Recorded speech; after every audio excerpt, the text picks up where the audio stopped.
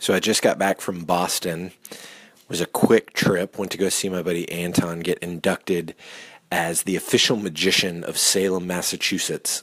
So we went to the State House in Boston and watched him get inducted by someone from the State House of Representatives and the State Senate.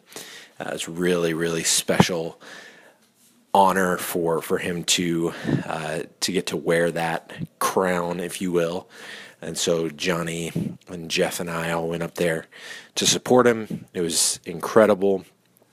Got back a little bit later because of flying standby, but got started on chapter 1 of my book. I had tried getting it ghost written probably about 9 or 10 months ago, and just didn't have much luck. And so writing, fortunately, is a skill that I have, and I just wasn't making time for it, and that's why I wanted to get a ghostwriter. But I think I'm just going to have to buckle down and block some hours and get this book written.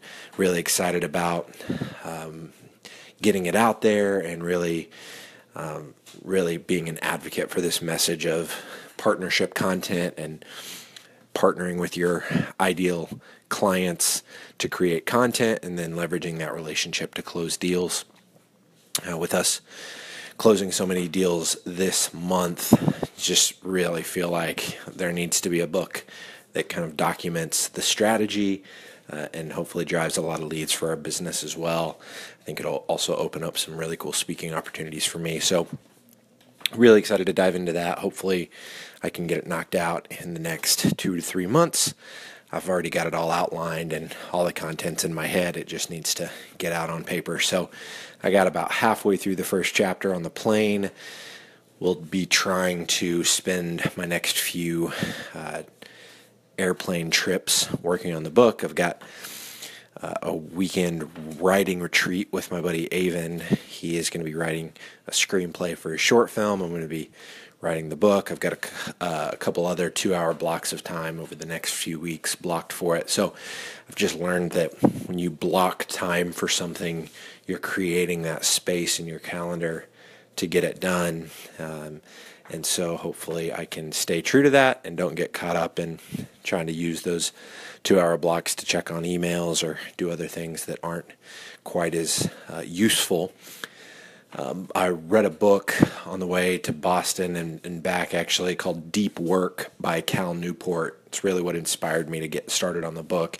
Talked about the importance of not doing shallow tasks or minimizing the time that you spend doing shallow tasks like email and things that are not really going to be moving the needle in your life or your career, and spending focused amounts of energy and time on what he calls deep work, things like writing a book that you're going to have for the rest of your life, and we'll get to scale the impact that you can have on people by words that you write down that will be cataloged forever. And so really excited to move forward with that. I started an Instagram account for 2 Words.